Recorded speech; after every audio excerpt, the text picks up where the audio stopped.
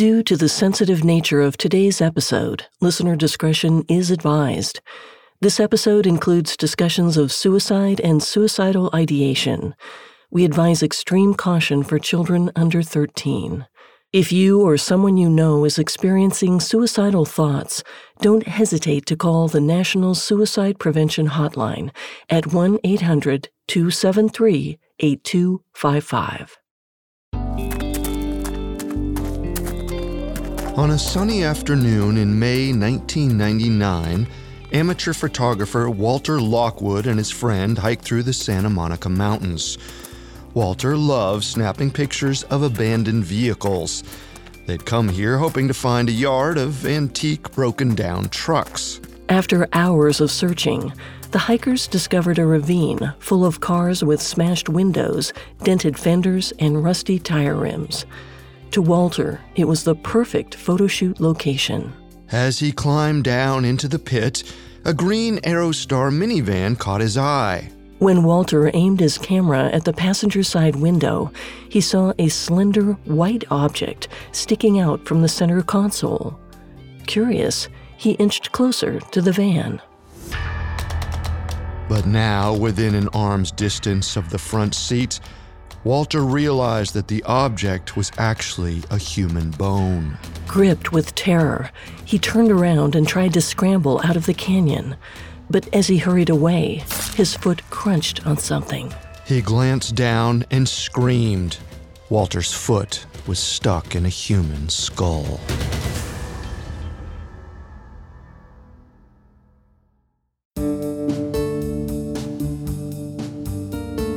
Welcome to Conspiracy Theories, a Spotify original from Parcast.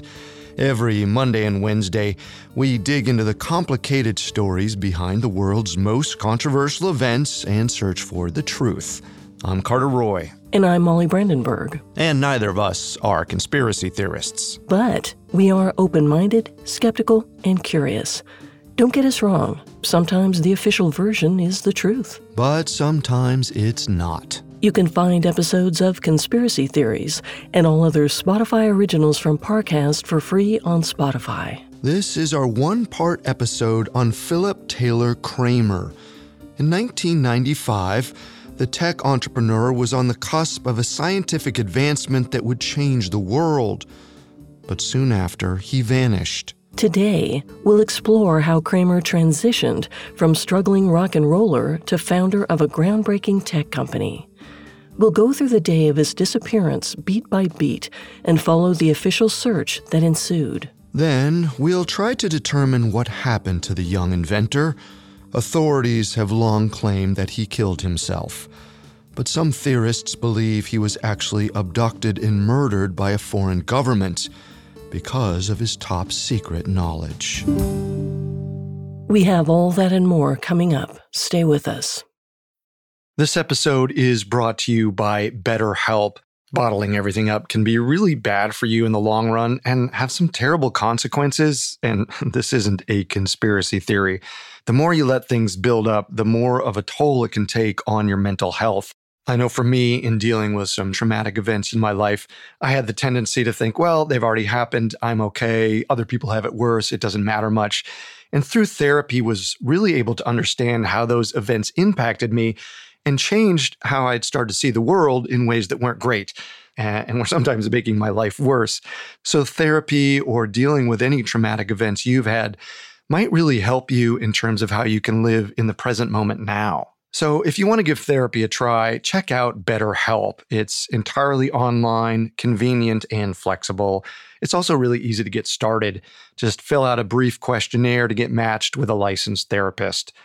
Get it off your chest with BetterHelp. Visit betterhelp.com/conspiracy today to get 10% off your first month. That's BetterHelp, HELP.com/conspiracy. If you're interested in crazy stories from the wild world of organized crime, scams, gangs, cartels, mafias, drug dealers, and everything fun like that, have we got a podcast for you. The Underworld podcast is hosted by two conflict journalists, Danny Gold and Sean Williams. who have reported on all sorts of dangerous people in dangerous places. Every week, they bring you a new episode on international organized crime from a new corner of the globe. You can find the Underworld podcast on Spotify or wherever you get your podcasts. As a child, Philip Taylor Kramer was fascinated by the mysteries of the universe.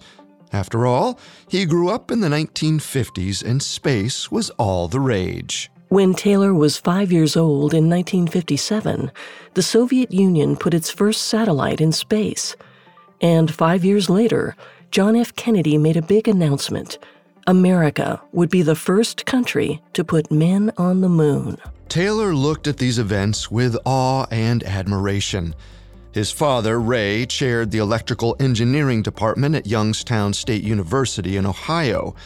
Taylor would happily sit for hours, listening to Ray talk about the nuts and bolts of these space explorations. For his part, Ray never missed a beat. He'd explain NASA's newest projects, recent computer advancements, and technological breakthroughs. Taylor's fascination with science only deepened, and at just 12 years old, he and his father built a laser that could shoot down balloons. It won first place at his school's science fair. Taylor's curiosity touched everything. That same year, he taught himself how to play guitar. He'd spend his afternoons practicing music and his nights staring at his dad in doting admiration. Ray's evenings were often filled with scribbling numbers and symbols onto a notepad. When Taylor would ask his dad about the notepad, Ray always gave the same answer. He was creating one equation to solve everything. In Taylor's world, his dad wasn't just working on an equation. He was solving the equation, even if he didn't know to what just yet. So Taylor would sit back and let his imagination run wild with the scientific possibilities of this formula. It could unlock everything in the universe if it worked. Taylor loved science, but as he got older, his passion for music grew. When he was a teen, he formed a band with some friends who used their dad's garage to jam in the evenings. And when Taylor turned 18 in 1974, he was more than ready to move to Los Angeles to pursue a career in music. Soon after, he struck up a close friendship with Ron Bushy, the long-haired and mustached drummer of the band Iron Butterfly. In 1968, the group produced their first smash hit, In-A-Gadda-Da-Vida. The single brought in millions in album sales and put the band on the map. But by the time Taylor arrived in LA, it had been years since they'd had a hit song. Several of the original band members had since exited the group, leaving it a skeleton of what it once was.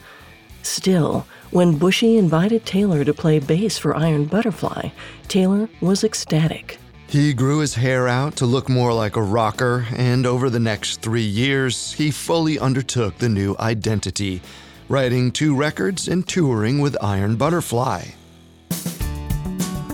At first, the band drew some large crowds, but those audiences dwindled as time wore on. Music critics said the new band didn't have the same sound. Album sales fell short of their 1968 success. Try as they might, the group failed to make the top 100 chart in the United States. As Iron Butterfly stalled, Taylor questioned whether he really wanted to spend his life playing bass for a mediocre band. He felt like he was meant to do something more significant. He'd always been good at science, and even on the road, Taylor devoted himself to math and physics. He jotted down ideas for new formulas and equations on restaurant napkins and hotel notepads. Come 1980, he cut his hair, left the band, and enrolled in college. Even though it had been years since Taylor had been in a classroom, he breezed through his classes. Science had always brought him joy as a kid, and now he was finding that this was an area he could truly excel at. Sure enough, before he'd even graduated with his degree in aerospace engineering, he was scooped up to work as a contractor for the U.S. Department of Defense. By the Northrop Corporation, no less, one of the DoD's biggest contracted firms. On his first day of work, Taylor had to raise his right hand and swear an oath of allegiance to the United States. He vowed to keep all of his projects under lock and key. It was an intense environment to be dropped into, but Taylor was excited to get to work on whatever covert projects he could find.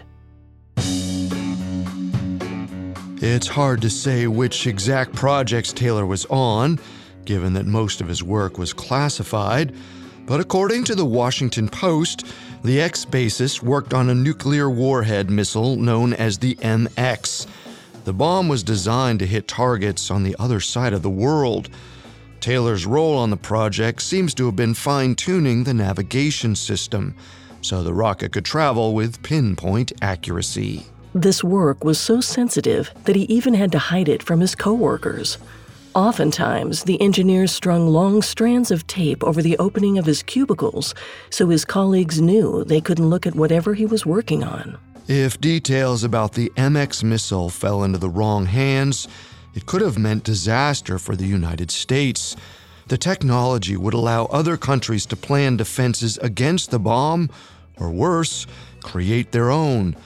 Because of the project's sensitivity, Taylor was among a small group of people associated with the DoD who knew anything about the missile. For the next few years, he worked on the MX and other secret contracts. And despite the secretive nature of the work, it was good work. Northrop paid well and the benefits were stellar.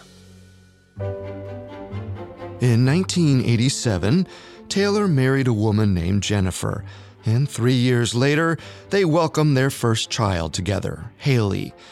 Jennifer came to the marriage with a son, so together they raised their 2 children.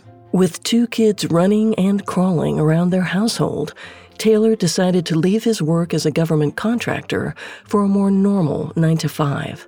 In 1990, Taylor opened a technology corporation. At first, the company worked on data compression, communication, and any innovation Taylor could dream up. He was always pitching new ideas to his team. They were still trying to figure out their first major breakthrough, but the work itself was thrilling for him. Then, in 1991, he secured a huge deal. His small tech company would be merging with Randy Jackson Entertainment, as in Jackson 5 Randy Jackson. The merger promised Taylor and his company plenty of wealth in the future. Once merged, the group renamed itself Total Multimedia Incorporated, or TMMI. They focused on electronic magazines and video-based curriculums for schools. At the time, videos were more rare in school classrooms, so Taylor's idea was pretty revolutionary. For a while, it seemed like Taylor had caught his rising star. He owned 1.7 million shares in the company, and their stock price was steadily rising in the early 90s. And for the company overall, it felt like they were onto something big. Taylor was creating technology that most people couldn't even conceptualize. But as the years wore on, it became clear to funders that some of Taylor's ideas were impractical. Investors wanted to see the numbers, but Taylor was more interested in the energy and mysticism of their work. This took a toll on the company. Employee morale plummeted, and after a 3-year run, by 1994, TMMI declared bankruptcy. It was a devastating blow for Taylor. But he wasn't ready to give up. He'd spent his whole life watching his father play the long game and his patience to muse over a single formula. Taylor knew that if he could solve that equation, he could bring TMMI out of the trenches. He told colleagues he was working on something big, something revolutionary, something that could change the world. The caveat, obviously, was that he never told them exactly what it was. Even today, details of the project are hard to come by, but we do believe that he'd been researching light-speed travel. He hoped to discover the secret to bending space and time. Within the year, other TMMI executives began noticing Taylor laboring long into the night, every night. When other employees went home, Taylor stayed hunched over the papers on his desk. Much like his father had done, Taylor scribbled notes for hours. He grew increasingly obsessed with his research. In late January 1995, he appears to have stopped sleeping altogether. For Taylor, rest would only delay his breakthrough. The next few weeks indicated Taylor believed he was on the cusp of a revelation. He hinted to others that he was nearing a resolution on the formula that could change the world. But that day never came. Coming up, Taylor vanishes along California's coastline. And now back to the story. In 1995, Philip Taylor Kramer, a 42-year-old inventor and tech entrepreneur, was on the cusp of a revolutionary scientific breakthrough. At least, that's what he told colleagues. But all the long nights spent at the office had apparently taken a toll on Taylor, one that no one could have predicted the consequences of. On February 11th, he sped over to his father Ray's house. Once there, Taylor revealed an embarrassing secret. He only had 40 cents in his pocket, and he desperately needed cash. Ray took a long look at his son. Taylor looked exhausted, bleary-eyed, and burned out. With a sigh, Ray told Taylor that he needed rest, not money. He sent him home with instructions to take better care of himself. When Taylor returned home that night, he was still restless. Multiple times, he woke up to perform calculations on his laptop while his wife Jennifer laid asleep in bed. The next morning, Taylor seemed eager to get going. He gave his wife a fresh cup of coffee, a kiss goodbye, and was out the door. Even though it was a Sunday, he had plenty to do. His first stop was to visit his father-in-law.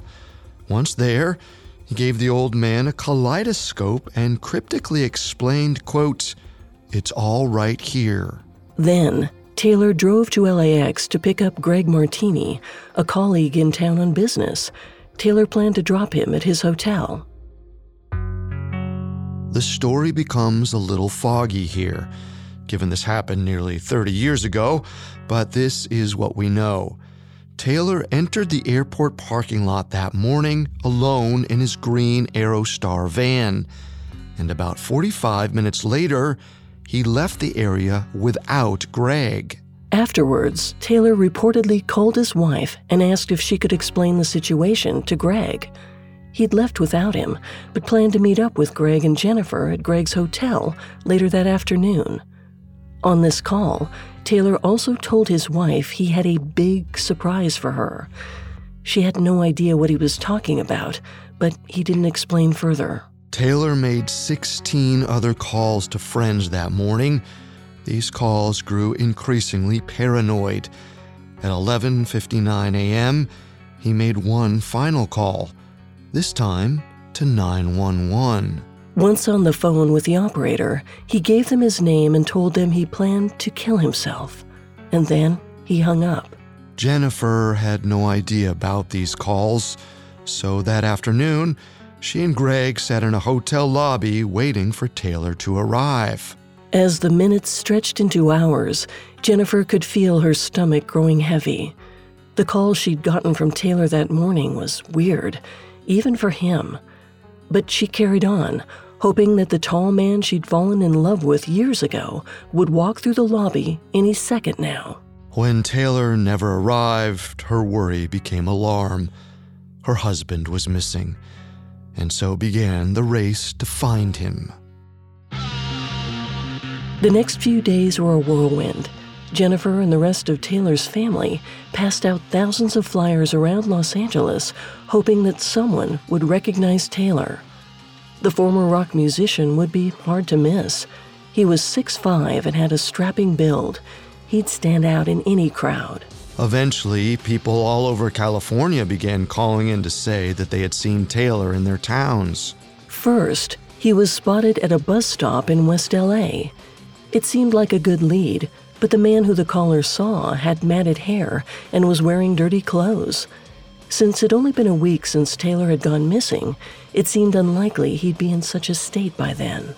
Then, a pawn shop owner in the neighborhood Taylor used to live in claimed that a tall man wearing a wedding ring came into his store shortly after Taylor went missing. The business owner said that the man wasn't very interested in selling his ring, but he was interested in the computers at the store. It was the best lead they'd had yet, but it still wasn't much to go on. By the time they received the tip, Taylor was likely long gone from that area of town. All his family could do was search the streets of L.A., hoping to come across him. Taylor was supposedly spotted in other areas along L.A.'s west side, too, at a soup kitchen in Long Beach, the Santa Monica Pier, and even a local Burger King. But unfortunately, none of these leads went very far. And with each new phone call, Jennifer doubted more and more that she'd ever find her husband. Almost a month passed with no significant updates, until in early March, when an elderly couple reported seeing a tall man at a supermarket in Agora Hills, about 30 miles northwest of Los Angeles. Apparently, the man approached the couple asking for money. He said he needed to call his family, but that he only had 40 cents, the exact amount Taylor had in his pocket the day he went missing. It was an incredibly specific lead, and it reignited hope that Taylor might still be alive. A few days later, Jennifer got a call on the family's home phone. When she picked up, she expected it to be another bad lead, but this time, the person on the other end was quiet. They breathed into the receiver. A pause, then, hello, hello, hello. Jennifer thought the person seemed out of it, maybe nervous, but before she could think of a response, the caller hung up. The mother of two stared back at the phone in disbelief. She knew, deep in her bones, that Taylor was the one breathing heavily into the phone. Her husband had just called her to signal that he was alive. The call offered Jennifer a renewed sense of hope, and for the next several months, she worked to get his story out to the public. Unsolved Mysteries, a popular true crime TV show, ran a feature on Taylor. And at one point, the FBI even got involved, after Ohio Congressman James A. Traficant Jr. raised alarm bells about the engineer's disappearance. He saw it as a matter of national security and formally requested that the FBI investigate the matter. But eventually, Traficant lost interest in Taylor's case, as did the FBI. Without any new evidence or new advocates, for years the case sat idle. While police and the private investigator Taylor's family had hired were diligent, they had nothing to go on. There was no body and virtually no evidence. They waited in uneasy tension until May 1999. That spring, photographer Walter Lockwood and his friend were hiking through a ravine below Decker Canyon Road. The thruway is a long, winding road just north of Malibu. The hike was far from idyllic. The woods were apparently covered in garbage and run-down vehicles that had been stripped for parts. Sometime during the hike, Walter spotted a totaled green Aerostar minivan that seemed out of place. The windshield was shattered and the hood was crumpled. But more importantly, it sat directly below Decker Canyon Road. It was as if the vehicle had fallen 450 feet straight down from the street. Curious, Walter walked toward the van, hoping to catch some interesting shots of the totaled vehicle. Odd as it was, it seemed like just another relic tucked away. But when he finally got close enough to see through the driver's seat window, he noticed a long, thin object sticking out. Almost immediately, Walter realized it was a human bone, and to his horror, he discovered that he was actually staring at a decomposed human corpse. Stumbling back in shock, Walter made one last terrifying discovery: a human skull. Somehow, the head of the person in the driver's seat had tumbled out of the car and onto the ground. And now, Walter had managed to land his foot on the cranium. When Walter and his friend finally caught their breath, they called 911 to report the body. Within hours, officers climbed down into the canyon to examine the car and the body. Authorities reportedly found Philip Taylor Kramer's ID in the van. Soon, they delivered the news to Jennifer Kramer. Her husband was dead. Over the next few months, a coroner examined the body and determined Taylor had died from blunt force trauma to the head.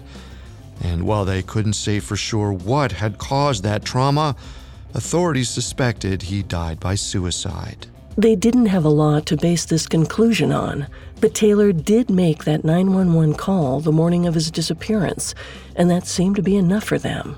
But this explanation wasn't enough for many others, including Taylor's family. They weren't sure if authorities were telling the truth. Taylor's father, in particular, was convinced that the true story was much more sinister. Someone had been out to get Taylor and succeeded. Coming up, the complicated search for answers. And now back to the story. Philip Taylor Kramer was a young inventor on the cusp of a world-changing breakthrough when he disappeared in February 1995. After his body was found in a Malibu canyon 4 years later, questions emerged about the circumstances of his death. Which brings us to the most striking conspiracy theory about Philip Taylor Kramer's death, that he was abducted and eventually murdered by a foreign government because of what he knew. To understand this theory, we need to rewind back to the project Taylor was working on in the years leading up to his disappearance. For most of his life, Taylor had reportedly dedicated himself to an equation that would allow us to travel at the speed of light. The implications of this breakthrough are huge. If he was correct, we could travel at warp speed. This means that humans would not only be able to visit other galaxies, but also travel through time. Now, this might sound like something out of a sci-fi film, but questions about time travel and breaking the light barrier are often discussed in studies of theoretical physics. Right now, we are all traveling through time, albeit at a 1 second per second pace. But if we could travel at Taylor's warp speed, we could actually move faster or slower than 1 second per second. Even Albert Einstein suggested that time travel would be theoretically possible if we could break the light barrier. As far as we know, no one has done this. But if Taylor was right, and he really had discovered a way to move at warp speed, this technology would have been very interesting to governments around the world. After all, whoever had the information could change history, past, present, and future. For this reason, theorists think that because Taylor had unlocked these secrets, and because Taylor knew classified information about the inner workings of the U.S. government, he would have been a target for America's enemies. According to his father and his wife Jennifer, in the months leading up to Taylor's disappearance, he became paranoid about someone coming after him for his work. At one point, he became so nervous about his family's safety that he asked Jennifer if they could move. He needed to go somewhere far away, somewhere they could be anonymous, somewhere with high walls and good security. Taylor was so on edge that he even told his father that if Taylor ever said he was going to take his own life, his dad shouldn't believe it. Instead, it meant that Taylor was in trouble. So when Ray learned about a 911 call that Taylor made on the morning of his disappearance, he was immediately suspicious. To him, his son hadn't died. He was in danger and needed help. According to this theory, Taylor may have actually used the 911 call to communicate he was being followed when he was at LAX. If someone was tailing or threatening him, he might have felt like he needed to escape. So he left the parking garage and tried to get out of town as fast as possible. Or the call to 911 could have also been to throw his enemies off his scent.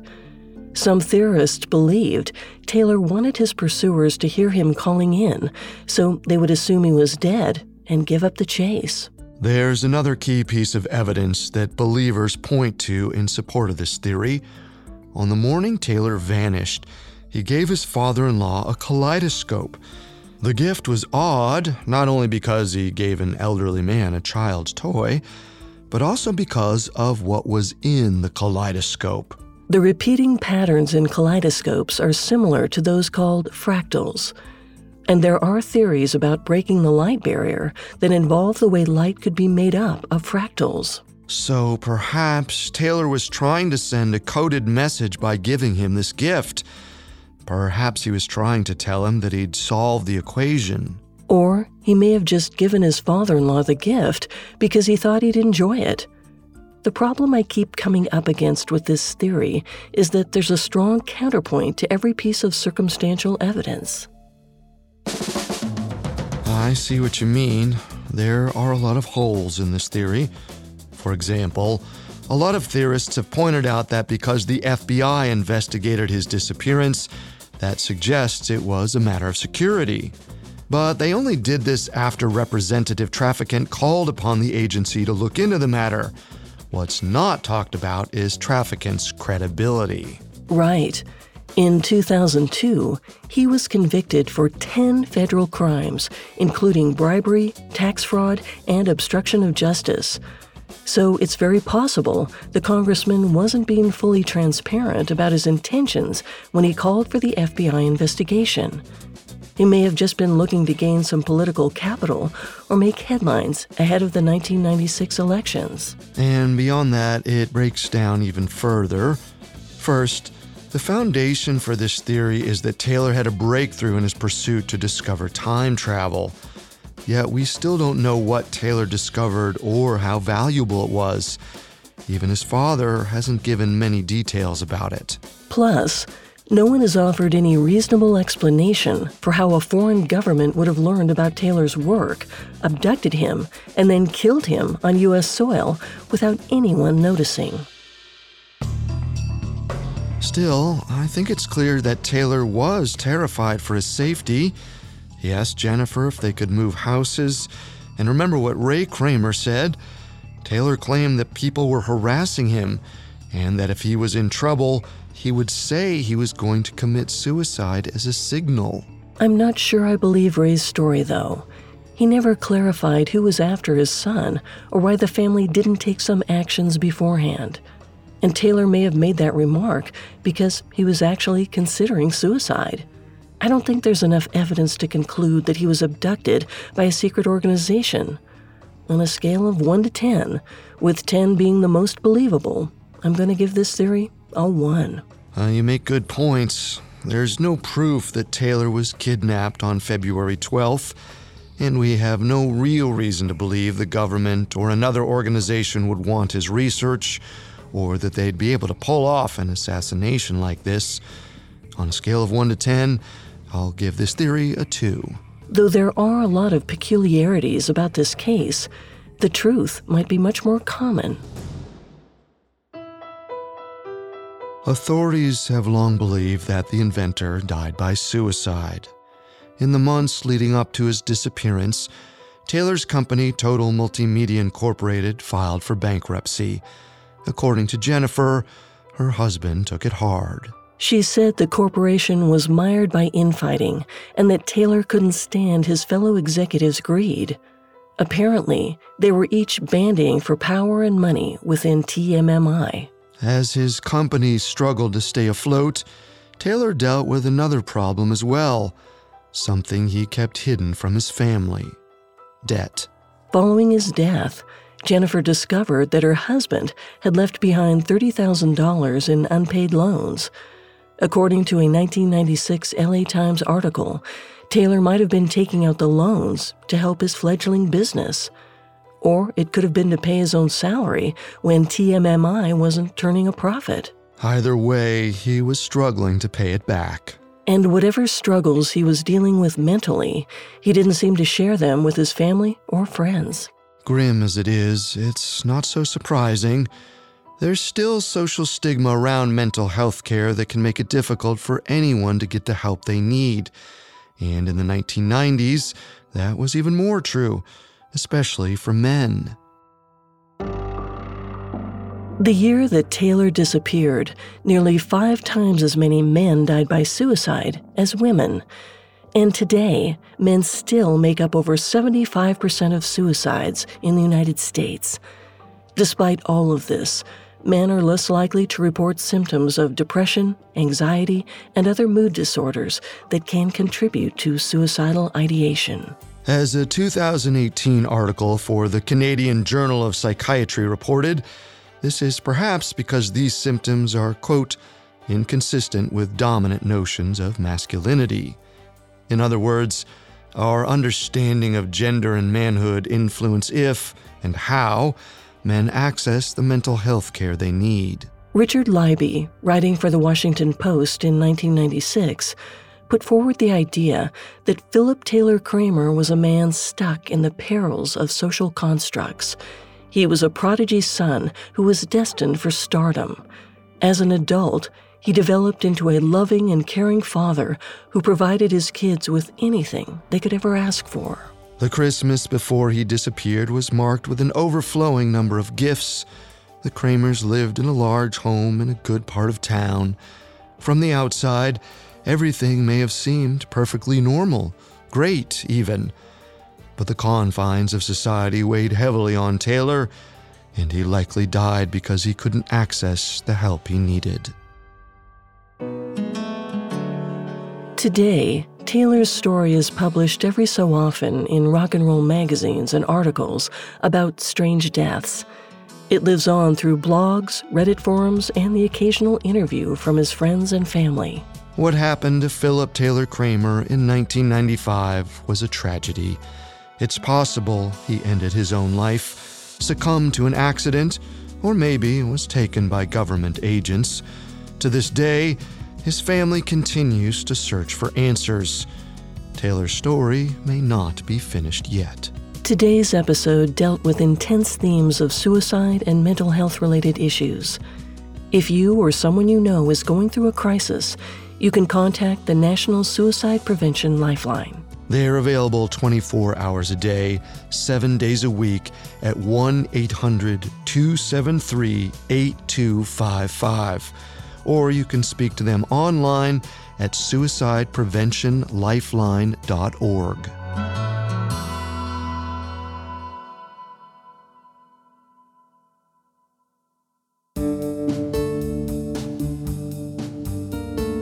Thanks for tuning in to Conspiracy Theories. You can find all episodes of Conspiracy Theories and all other Spotify originals from Parcast for free on Spotify. For more information on Philip Taylor Kramer, amongst the many sources we used, we found Richard Leiby's 1996 Washington Post article extremely helpful to our research. We'll be back next time with a new episode. Until then, remember, the truth isn't always the best story. And the official story isn't always the truth. Conspiracy Theories is a Spotify original from Parcast. Executive producers include Max and Ron Cutler. Sound design by Dick Schroeder, with production assistance by Ron Shapiro, Nick Johnson, Trent Williamson, and Carly Madden. This episode of Conspiracy Theories was written by Alex Bernard, edited by Amber Hurley and Mackenzie Moore, fact-checked by Anya Bailey, researched by Bradley Klein, and produced by Bruce Katovich. Conspiracy Theories stars Molly Brandenburg and Carter Roy.